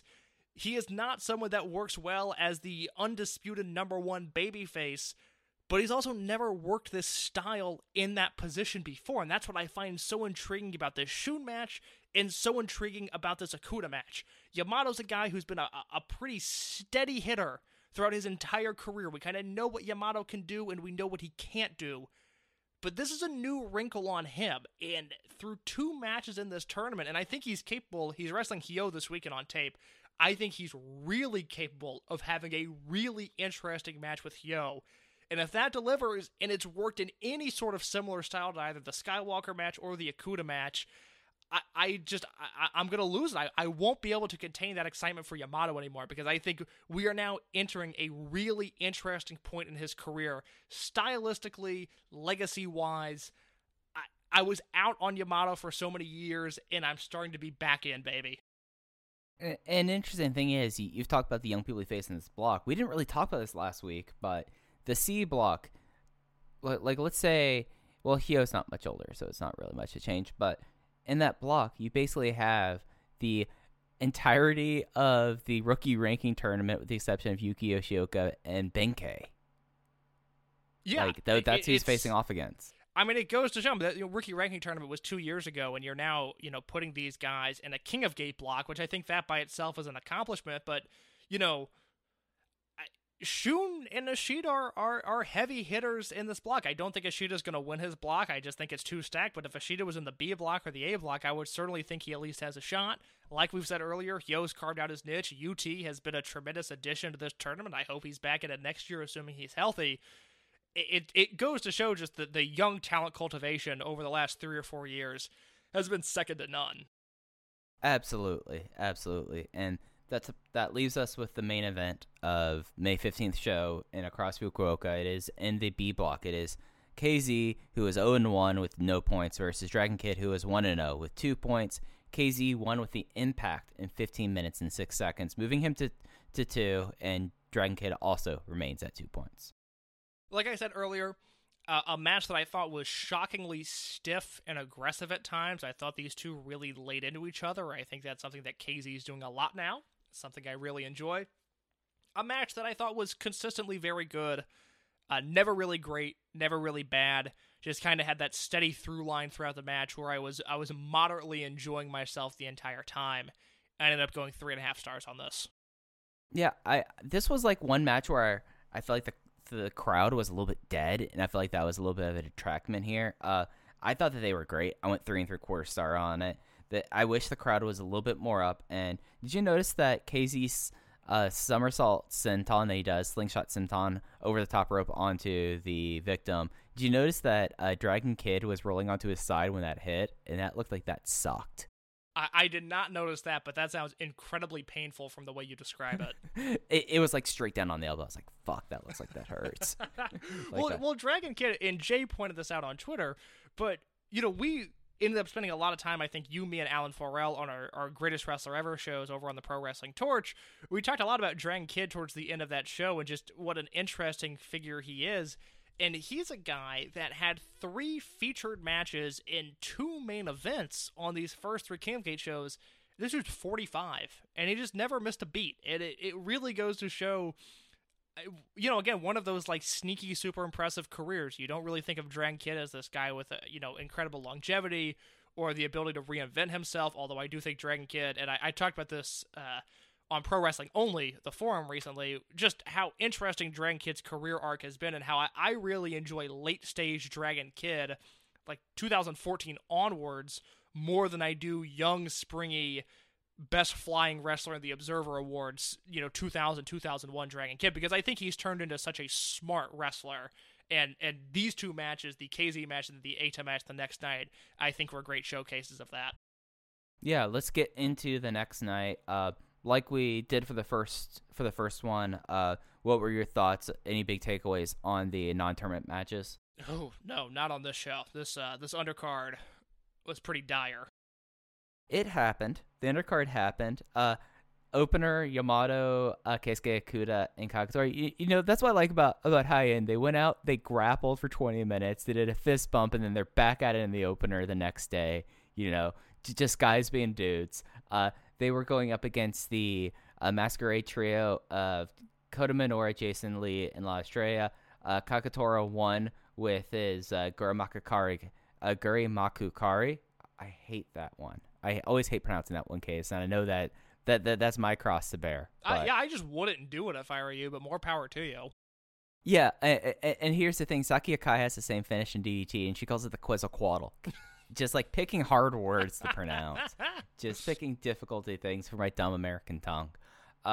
Match 2, Takashi Yoshida and Punch Tominaga versus Kazuma Sakamoto and Daya Inferno. Sakamoto won with a pop-up powerbomb on Punch Tominaga. Trios match, Ultimo Dragon, Yosuke Santa Maria, and Problem Dragon versus Ryo Saito, Gamma, and Ho-Ho Loon. Ryo Saito got the win with the Cyrio Rocket on Problem Dragon. Match 4 was a 10-man tag match, Speedstar Final Countdown Hakata. It was Masato Yoshino with Natural Vibes. So KZ, Suzumi Yokosuka, Genki Horiguchi, and UT versus the RED team of BB Hulk, Kai, Diamante, SB Kento, and Hyo. KZ won with a running elbow smash in a sequence where Yoshino was like visibly like having a great time this entire match. Like, I'm sad that him and KZ never really had a big run after Wrestle 1 because those two guys seem to really be amused with each other. But their finishing stretch was KZ did the elbow smash, Masato Yoshino did a European uppercut that took KZ aback, and then there was another KZ elbow smash to finish the match. And after the match, Masato Yoshino remembered he was bequeathing moves, and he said, UT, do you do missile drop kicks? Okay, you get the missile senton. Did you... I think you said Wrestle 1. Did you mean World 1? Yeah, I wrote down W-1 in my notebook. That's not a call out. I was trying to remember if I missed something or not. That was not like this idiot forgot about Wrestle 1. World 1. See, I'm doing it now. I was just clarifying for myself. Which I would agree with. Yoshino and KZ, it seems like a real casualty of Yoshino's retirement at this stage in his career and how it aligns with KZ's career, both as a team and as opponents. It just seems like we should have been able to have something more there, but the stars did not align. I will say I thought Yoshino moved around better in this match than he did in the Dead or Alive match, which is nice to see because the Dead or Alive match, quite honestly, really bummed me out. I just did not... It bummed me out. It left a pretty bad taste in my mouth, not because of anything Yoshino did himself, but just because of the state he was in. But this was, certainly not great by any means, but this was much more enjoyable. Yeah, Masato Yoshino got to get into some reindeer games with the Natural Vibes team, which is nice to see. Yeah, I mean, like that's what you want from his farewell, not him trying to do stuff that visibly hurts him. Like this was. Sorry to cut you off here, but you think Yoshino has ever indulged in the good stuff? Do I think? Well, he doesn't smoke cigarettes. That's right. But does he smoke the kind? Did he smoke the kind when he's been in the States or in other countries? I don't think so. He's too straight-laced. Yeah, I don't see that happening. I will say, if I was ever in a situation where Masato Yoshino offered me weed, I do think I would say yes. I don't think, like, even straight-edge case, I'd be like, well, it's like Yoshino. Like, of course I'm gonna... It's like Yoshino and Snoop Dogg are the two that I can't turn down. So, if he does do it, I hope he enjoys it. I mean, different natural vibe tandem. Yeah. There with that. So the 3 tournament matches, of course, one of them was a forfeit where Kota Minoura defeated Naruki Doi by forfeit. Naruki Doi finishes the tournament with 2 points, and that moves Kota Minoura to 4. The 2 other tournament matches, the first one was in the C block. It was a rematch from Champion Gate. It was Shun Skywalker versus Kaito Ishida. Shun Skywalker won with the SSW in 14 minutes and 3 seconds. That moves Shun to 2 points, and that keeps Kaito Ishida at 2 points as well. Just to quickly reemphasize this point, I firmly believe Minoura was going to beat Doi here, and it was going to be a really big deal. So it sucks for a number of reasons, but it really sucks for Minoura because I think they were going to position him to have a really big tournament. As for Ishida versus Skywalker, I've seen some people, I think mainly the Voices of Wrestling flagship account, have called this their match of the tournament so far. I would not go that far, but this was an undeniably great match. I think it's a match that I almost feel like I would passionately defend this match like I would have done in 2015 or so on the internet if somebody didn't like this match, because I could see a gripe there with Shun Skywalker selling. If you're looking at this from a very black and white and arguably boring perspective, because Ishida, set things up the prior night in the multi-man match by just destroying this guy's knee with the RED box, and then he came in here and had the same approach. He continued right where he left off, and he brutalized Shun Skywalker's knee. And there's a lot of moments down the stretch in this match where Skywalker's running the ropes, he's throwing big kicks, he's doing moonsaults, and I think every single time he threw one of those big moves, he would eventually sell the impact and the long-term devastation that Ishida had done to this knee. I thought this was a super, super smart, super intriguing performance by Skywalker, whereas I think their Champion Gate match was quite honestly more of a Kaito Ishida match. I thought he was the one that I was really intrigued by. I thought he kind of stole the show there. This was, to me, a very complete Shun Skywalker performance, and I'm kind of curious to see if you feel the same way, but Shun left a very good impression on me in this match. Yeah, I mean, this was a match where everything was based off of Shun and his selling, and it was really well done, and it was, the selling was so good that most of my first notes were about, Ishida has his number early, Ishida's really coming into his own, but that's reliant on your opponent being able to uphold their end of their deal, and Shun just had a superlative effort there, but they had a really solid way of continually going back to the ankle lock, and then Shun had a great babyface fire going into his comeback to the finish that I kind of, it was like, here's the blaster, that's it, that's over, we're going to see him get murdered now, and lo and behold, Shun Skywalker murdered that man in the ring with the SSW, so it was a success across all boards. It was an exceptional match. It's probably my number 2 match in the tournament at this point, behind the Yamato Shun match so far, but it's right up there. I went 4 1/4 on it. I thought this was exceptional. Yeah, I'm at 4 1/4 as well. It is my number 2 match of the tournament behind Yamato versus Shun. I liked it a little bit more than Yamato versus Okuda, and a little bit more than KZ versus Susumu. Great, finishing stretches in the final moves of the match. Skywalker goes for the SSW, and Ishida countered it into a schoolboy, which I don't think I've ever seen anybody do that counter, and if they have, they certainly haven't done it as smoothly as Ishida did. Skywalker kicked out, and then immediately went back to the same spot, hit the SSW for the win. Just a really emphatic way of winning this match, a great way to cap things off. Like I said, I'm at 4 1/4 on this one. Yeah, this was just truly exceptional stuff. Main event was a rematch from Final Gate 2018 case. This was the in the B block, Dragon Kid versus Eita. Dragon Kid went to this match 1-1 with 2 points. Eita was 1-0 with 2 points. Dragon Kid won with the Ultra Hurricane Rana, putting him at 4, and Eita remains at 2 points. It was a 17-minute and 44-second finish. I don't like the chemistry these two have. No. I talked about that a lot in 2018. Was not loving this feud in 2018, but I thought this was a pretty solid match. Again, not one that I would call great. I had it at 3.5 stars. The execution on a few certain things in this match I thought was top-notch. As we're recording this, Alan Forel just tweeted out something. He beat me to my point that Dragon Kid's Ultra Hurricane Rana to finish this match was maybe the best Ultra Hurricane Rana he's ever hit. Just like picture perfect, when you enter wrestling school and you learn this move, this is how you would want this move to be executed. I thought Eita did a tremendous job at taking that move. And then early on in the match, this almost goes back to like my Diamante did a cool move segment. I feel like I have to point out that Eita did a baseball slide dropkick that it looked like a shoot, quite honestly. It looked like he just like blew up Dragon Kid with this running dropkick to the outside. It looked tremendous. I would love to know, especially from fans that are based in Japan, if they love this rivalry and if they think of this as like an all-timer and they love the matches they have together, because I've never looked at it that way. I feel like I'm always underwhelmed anytime these two get in the ring. I just want this to be more than it is, but for me, it's a 3.5 star match. Yeah, that was my rating exactly. Their chemistry just doesn't work. They had a fine first 5 minutes, and then it just kind of was reminded why I was not a fan of this in 2018. Some will like this a lot more than me, but it felt lifeless.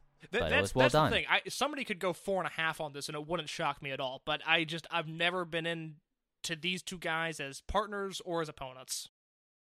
Absolutely. So that is where the tournament is at of time of recording. I'm going to read over the block standings before we look ahead to the shows for the rest of the week. In the A block, Naruki Doi will finish at 2 points. Benkei will finish at 0 points. Kota Minoura is at 6 with 2 matches remaining. Takashi Yoshida is also at 6, but with 1 match remaining and a loss to Diamante. And then BB Hulk is at 4 with 2 matches remaining and a loss to Takashi Yoshida. And Diamante has 1 match remaining with a loss to Kota Minoura on the first night. And then the victory against Yoshida, his only match remaining is tomorrow in Chiba. So, real quick, the A block, and I want to emphasize this point because I'm afraid that people are going to get this wrong, and they're going to talk about how confusing it is now that Doi and Ben-K are out of the tournament. It's not confusing. Here's what's going to happen. Tomorrow, May 19th in Chiba, this show will be done by the time you hear this. Diamante versus Hulk. Diamante is going to win that match. Okay, he's going to have 8 points. The 25th in, I forget where it's from. Where's that 25th? Sendai. Thank you very much. Sendai. It's Minoura versus Hulk. Hulk's going to win that match. Okay, and then the 26th in Nagata, Minoura versus Yoshida. Minoura's going to win that match, and Minoura's going to have the tiebreaker over Diamante, and he's going to win the block. It's real simple going forward. Don't let anybody tell you that because Doi and Ben pulled out that it's super confusing. It's not. Ben-K was not going to win this tournament. I knew that from the jump. He wasn't in my predictions last week. I thought Doi had a shot, and if it wasn't going to be Doi, it was going to be Minoura. It's going to be Minoura. The A block is super simple going forward, and we won't see any of these matches. The A block is done, no longer televised. Yep, we won't see anyone until we see who wins the Battle Royal and who wins the block at the June Corkin. So, B block, that's a lot more wide open. People with 0 points so far, SB Kento and Jason Lee. People at 2 points, KZ, Susumu, and Eita. Dragon Kid is leading the block with 4 points, but he's already had 1 more match than nearly everyone else in the block. He only has 2 more matches left to wrestle. Matches at play. Why did I struggle saying that, Case? I have no idea. Mike, I'm not going to judge you for it. It's okay. You're in a very safe space on the Open the Voice Gate podcast. Dragon Kid's ahead right now. I don't anticipate him to stay there for much longer. Do we think Jason Lee gets a win? Do we think he picks up a point in this tournament? I think he could. I don't think it's going to happen televised because he has a match against KZ and Sapporo. That's not going to happen. KZ's not going to lose in his hometown when he's already lost a match in this tournament. So I think you're looking at Nagata probably against Susumu. Yeah, I think that's about where I'm at. It's going to be an untelevised one. I think he'll get one, but I could not tell you which exact show that is going to be on, but I think he'll get one. I think there's a guy in the C block that we could talk about maybe not getting any points, which would be very okay. But the B block is super entertaining. KZ could come out of there, Yokosuka could come out of there, Dragon Kid could come out of there, and Eita could come out of there. Lee has no shot, and as I've said since these matchups were announced last month when we had the original King of Gate with the Korakuen Hall show and the Sambo Hall show, and Ben-K and Doi were healthy, and Hip Hop Kakuta was there. SB Kento did not have enough televised matches to me to really make a dent in this tournament. I thought that was something that was super noticeable, and he wasn't really positioned to have any big matches on TV outside that Dragon Kid match. So SB Kento's not winning the block. He'll have decades and decades to win King of Gates later on in his career. A sickening amount of time is in front of him. The way that I kind of see this block playing out, I think Dragon Kid will lose to Dragon Kid. Actually, no, Dragon Kid's in okay place. I think KZ wins out, so that'll put him at 8. Susumu needs to get 2 losses since he has the head-to-head. Well, it really doesn't matter about the head-to-head. There's the Battle Royal. But I think Susumu's going to lose to Jason, and I could see... Yeah. I think now KZ's not winning the block, but coming out of the Battle Royal, looking at how this block stands. Okay, so repeat that for me. So who do you think is winning the B block? I think Susumu will win the B block, but KZ will win the Battle Royal. That is very interesting because I feel 100% confident in saying that the Battle Royal winner is going to come out of the C block. I think that between Yamato and Shun, and now I almost feel like you have to throw a Kuda in there, even though he's only at 1 point. Those 3 are too strong for only one of them to survive and advance. I feel like the B block and the A block, you're looking at the winner of those blocks moving on, and the C block, you've got the winner and then the eventual Battle Royal winner. Well, I mean, if Shun's does Shun have to be in the Battle Royal? Because they do drawings to see who gets in the Battle Royal. Like, Shun might not be in the Battle Royal to begin with. Is it not I always forget that. Is it not everybody is in the Battle Royal that was in the tournament? last year it was not everyone, but that could have been because it was 24 people. But in the past they have. Yeah, So that confused the shit out of me last year. I remember that now. right, yeah. I'm Remember Doi won the Battle Royal after losing to Ishida. I'm gonna continue saying that Shun or Yamato is gonna win that Battle Royal, but we will see. That's fair. And then the C block, 0 points is Hyo. Don't expect him to pick up any more points there. Keisuke Okuda has the odd 1 point because of his draw with Yamato. At 2 points is Shun Skywalker, UT, and Kaito Ishida, and then Yamato is undefeated at 3 points. Yeah, this has been the best block so far. There's a number of really interesting matchups coming up this weekend as it pertains to the C block with the Triple Shot and Hokkaido that we can talk about now. Well, before we get to Hokkaido, there is Chiba. It will not be televised, but we will have BB Hulk versus Diamante, Jason Lee versus SB Kento, and Yamato versus UT as your league blocks there. But then we have 3 nights in Hokkaido case, and we actually have full cards already. So there's a lot of stuff to get into in this Hokkaido triple shot. Yeah, the undercards don't look super interesting outside of the second night, the 22nd. They're doing Okuda versus Don Fuji in a singles match, and then Minoru and Skywalker versus Ishida and SB Kento, which I think is a super interesting looking tag match. And then the final night, you have Masato Yoshino, Yamato, and Dragon Kid versus Hulk, Ishida, and Hyo. I think that's a pretty interesting match. Nothing else on the undercard jumped out to me if you want to just focus on the King of Gate matches going forward. Yeah, you kind of hit on the interesting one. So on the first night, on the 21st, we have UT versus Kaito Ishida, Susumu Yokosuka versus SB Kento, and KZ versus Jason Lee. Yeah, a number of really interesting matchups here. I think KZ versus Lee, that's positioned in the main event spot. That is exciting. I did not realize that. It's a homecoming, brother. Yeah, man, my expectations for that, they're not going to be met, because my expectations for that are through the roof now. So KZ's going to get the win there. Susumu versus SBK, that's a first-time ever singles match. I think SBK is going to win that. He needs a televised win, and I think it's going to come by the Tim Duncan of pro wrestling, Susumu Yokosuka there. And then you've got Kaito Ishida versus UT. Super, super interesting match. The last time they wrestled on TV was their excellent rookie rankings tournament match. That was really the match where I know I talked to you at the time. I talked to Alan Forel at the time, going like, oh man, this Kaito Ishida guy, like, he's kind of figuring something out here. And then they wrestled again last year in Okinawa. That was not televised, but Ishida won their last 2 matches.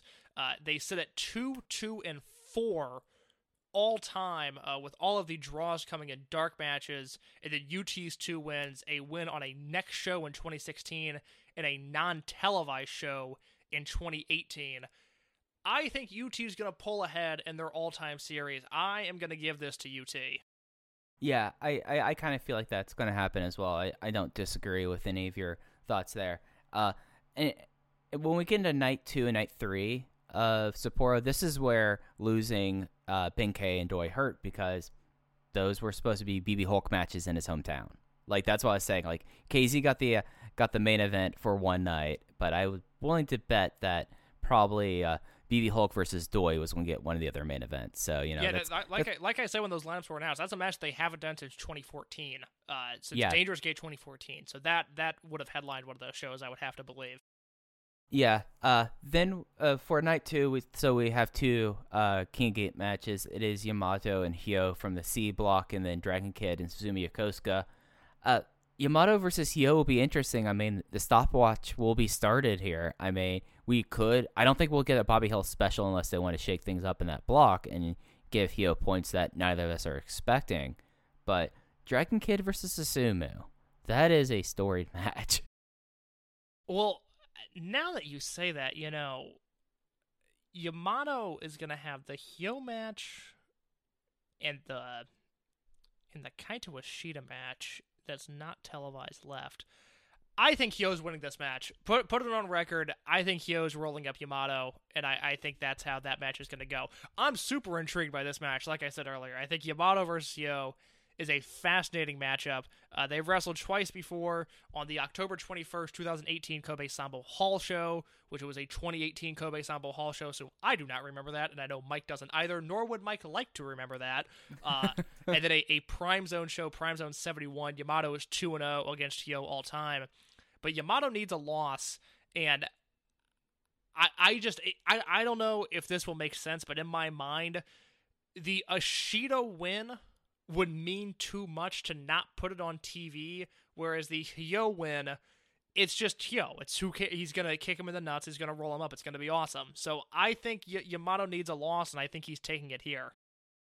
No, it's something that I managed to talk myself into for the Bobby Hill special as soon as I started saying that. But it's also something where I can see, like, go to Hospital Galleria or just, like, go behind Dojima Sleeper. This isn't worth my time. Like, this is a very fascinating match because you could just make just as much of an argument that Hyo wins by bullshit as you can for Yamato just flash beating him immediately. Yeah, very much so. And then, like you said, Dragon Kid versus Susumu, a legendary matchup in the Dragon system. All-time, Dragon Kid is 10-7-1. Against Yokosuka, he's 2-1 in El Numero Uno play and 2-2 in King of Gate play. So it's a rubber match for their King of Gate matchups. The last matchup between these two, Memorial Gate 2019, where Susumu Yokosuka won that encounter. I don't have a feel one way or the other, but Dragon Kid is at 4 points, Susumu's at 2. I'm going to go with Susumu Yokosuka getting the win here. Right, yeah, I think Susumu's going to get the win here just to even out the blocks and to make things a little bit more competitive. So DK isn't just like a straight out runaway, but also DK doesn't have very many matches in hand left. Like, he has a lot of matches in hand, but he doesn't have a whole lot of runway left. So it's something where, like, they always have someone in this tournament who, like, finishes his block super early, and it's like, oh yeah, they're done. And it seems like that's Dragon Kid this year. Yeah, very much so. And look, one hell of a run. I like the fact that we ended up getting, 4 televised Dragon Kid matches from this tournament? Mm-hmm. And, you know, the first 3 have been super entertaining, and against one of his best opponents ever in Susumu, I would expect that to deliver as well. And Dragon Kid always gets so many televised stuff. This is why whenever, like, Dragon Kid's in a state that his mask's on the line, I'm like, oh, he's not losing because he's the company guy. Like, they love Dragon Kid matches. Like, after, you know, the Big Six and Shima and Mochizuki, when you think about Dragon Gate, you think about Dragon Kid. So he's protected in that regard. So it makes sense that he has so many televised matches. So for night 3 in Hokkaido, got 2 block matches: Shun Skywalker versus Keisuke Okuda and KZ versus Eita. 2 big generational battles, I would say. This is such a tremendous. You know what? I really like this final card because it's going to open with Susumu, Genki, and UT versus Minoru, Lee, and Estrella. I think that's an interesting match. Match 2 is Ryo Saito and Problem Dragon versus Don Fuji and the former Big R Shimazu. Oh, man, that's going to take up minutes of my life that I can't get back. But Hey, Don Fuji had a surprisingly awesome performance last year in Hokkaido. That's true. And I was thinking about that earlier today, where the Hokkaido triple shot in December of last year, which we saw Masquerade Team before they were branded as Masquerade, those 3 shows were so much fun, and there were numerous notebook matches between us on those shows, but it happened at the end of the year, and there was, you know, that was December where you had the 2 Korakuen shows, you had Final Gate, which obviously got a lot of buzz, and then lost in the shuffle were those Hokkaido shows, and I don't know how many people really paid attention to those, at least in terms of the people that listen to this podcast, but the Hokkaido shows in December were a ton of fun. They had good energy. I expect them to be the same here. And these final 3 matches, Yoshino, Yamato, and Dragon Kid versus Hulk, Ishida, and Hyo, that's just a super fun pairing. I like the fact that we're getting more Hyo versus Yamato in that match. Yoshino and Dragon Kid is a fun pairing, whether they're with each other or against each other. Skywalker versus Okuda and KZ Eita, really strong ways to close out this triple shot. I'll go to the main event first. They are 1-1-1 all time in their singles matches. KZ's win came as Dr. Muscle, so you could argue that didn't really count. I think KZ needs the win here. I think he's going to get the win in his hometown. He's going to avenge his Gate of Destiny loss over Eita, and I think that could be a great match. Yeah, I mean, it's just one of those matches that, like, because of circumstances, because of everything, I mean, Shun was already out of Mochizuki Dojo by the time that Or did Okuda come in right before Shun left? I'm trying to remember. My memory's really hazy today. I apologize. Okuda was there in May of 2019. Shun left in December of 2019. But we have not gotten No. this as a singles match. No, but they didn't tag because right as Okuda joined Mochizuki Dojo, Shun was already gone. He already left the team. Yes, you're correct. That's what I was trying to think. Okay, yeah, yeah, I so we're gotcha. both right. We're both right. So that's really fresh. It's something that'll be really interesting with, I think they're making Shun's leg into the tournament-long storyline. And Keisuke Okuda has not met a body part that he wants to murder. They did not want to murder. So it makes sense there. And then KZ versus Eita is so fascinating to me. Like, I just there's a lot there. I mean, KZ's technically from the generation before him, but they kind of both had their ascent at the same time. Both KZ went on an excursion to Mexico that surprisingly, or not surprisingly, did not make tape whatsoever. He just kind of like reappeared, and his excursion's most well remembered by the fact that Naruki Doi and Masato Yoshino invited him to World 1. I'm saying World 1 this time. Make sure I say it right here. But they invited him to World 1 on a phone call live at Corkin, which it must have been like 2 a.m. in Mexico City. So And I should note about that, which is one of the all-time great angles that Dragon Gate has ever done. That is on the same Corkin Hall as the Shingo and Cyber Kong turn on BB Hulk, the new Hazard into Real Hazard turn. That is all the same show, because I was just recently watching the Hulk Kong and Shingo angle, just because it's one of the best things I've ever seen. And that's all the same Corkin Hall show, which is insane to think about. Oh, it's all insane, especially the fact that you can see Shingo and BB Hulk's old entrance gear. That cracked me up immensely. But yeah, do you have a feel on what they're going to do for Skywalker versus Okuda in terms of a finish? Are they going to go to a draw here? Is the Brave Gate champion going to beat the Dream Gate champion? The other way around? I don't know. I think Okuda's already had a draw, and they don't very rarely do they have multiple time limit draws in this tournament. So I think that's unlikely. Just looking at everything, it just matters. You're of the belief that the C block has the Battle Royal winner coming out of it, but whoever wins the block, this is a really important match because Okuda loses and he's done. There's no way that he will be able to. He could finish with 5. But then Skywalker would already be at 4, and he would still have matches against UT and Hyo, which he should win. So, essentially, he will be done if he loses this match. But at the same time, that's 2 losses for the Dream Gate champion, who's only suffered his first loss in Dragon Gate this week since returning. So, I think, sadly, Okuda's going to be done. I think that he'll win out the remaining matches he has in the tournament, but I don't think that he'll win. I think that he'll lose to Shun, and they'll eliminate him for all intents and purposes out of the league play. I think you're right, but for the sake of being different and for the sake of choosing what I think is the most interesting option, I will say they go to a draw. Oh, I mean, that'd be fascinating. I want to see what 20 minutes between these two guys are. Just out of sheer interest, that's the result I would like to see. So yeah, that to me is the most interesting result, but I think Shun beating him is the more likely result. No, I'm totally with you on that. And before we go, just so that we have this down here and people know this, there are other shows that will be happening before y'all hear the next episode. They have a full tour basically up until Wednesday that they have. They have one more date in Hokkaido on the 24th. They'll have league matches. They have Sendai on the 25th on Tuesday, and then they have Niigata on the 26th. So pretty much this will be it for the league stage, and we won't see anything after this weekend until Corkin Hall, assuming Corkin Hall happens. Yeah, so far it's been a great tournament amidst the chaos. I expect this weekend to kill it. There's just a lot of stuff I like here. KZ versus Eita, Skywalker versus Okuda, Yamato versus Yo, which I'm fascinated by now, and that KZ Jason Lee main event. There's a lot of stuff to like. I think this is going to be a big weekend for Dragon Gate, assuming everybody stays healthy, everybody stays safe. I expect to really enjoy these shows.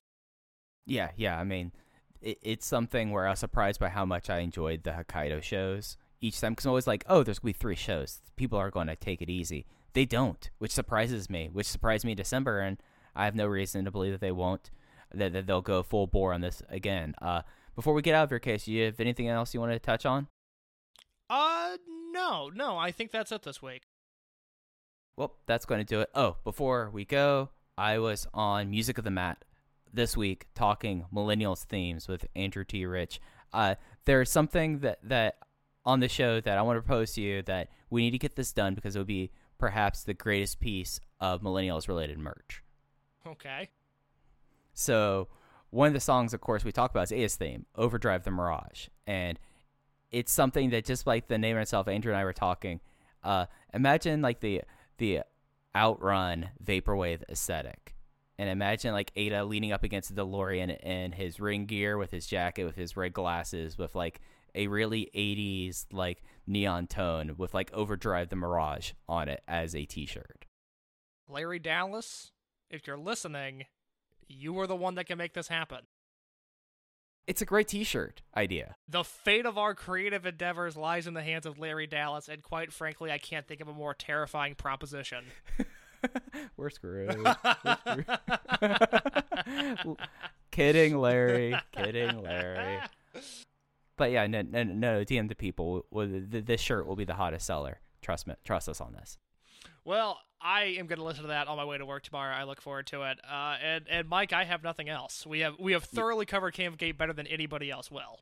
Yeah, we went an hour and a half on this last week. So I mean, I don't think anyone else is going to be spending 30 minutes per show talking about this. And there's no one else I'd rather be talking about it than with you, Case. I'm having real trouble talking today, so I think we should end the episode. You gave me a compliment though, so I'm glad you powered through. It was a sincere compliment too. It wasn't me trying to like hide my vocal failings. I did this. Yeah. Anyways, I don't know why today all my speech issues are coming home to roost. But thank you all for listening and bearing with me on this episode of Open the Voice Gate. You could catch us on Twitter at Open the Voice Gate. Case is _ in your case. I'm at Fujiheya with 2 eyes like Don Fuji. We'll be back next week talking about the King of Gate lineup as it is and how things went in Hokkaido, and looking ahead to see who might be the #1 championship, because that's what it is, Case, for King of Gate. It is determining the 2021 #1 championship. Absolutely. The #1 player in Dragon Gate. Absolutely. So for Case, I'm Mike. That's it for Open the Voice Gate. Take care.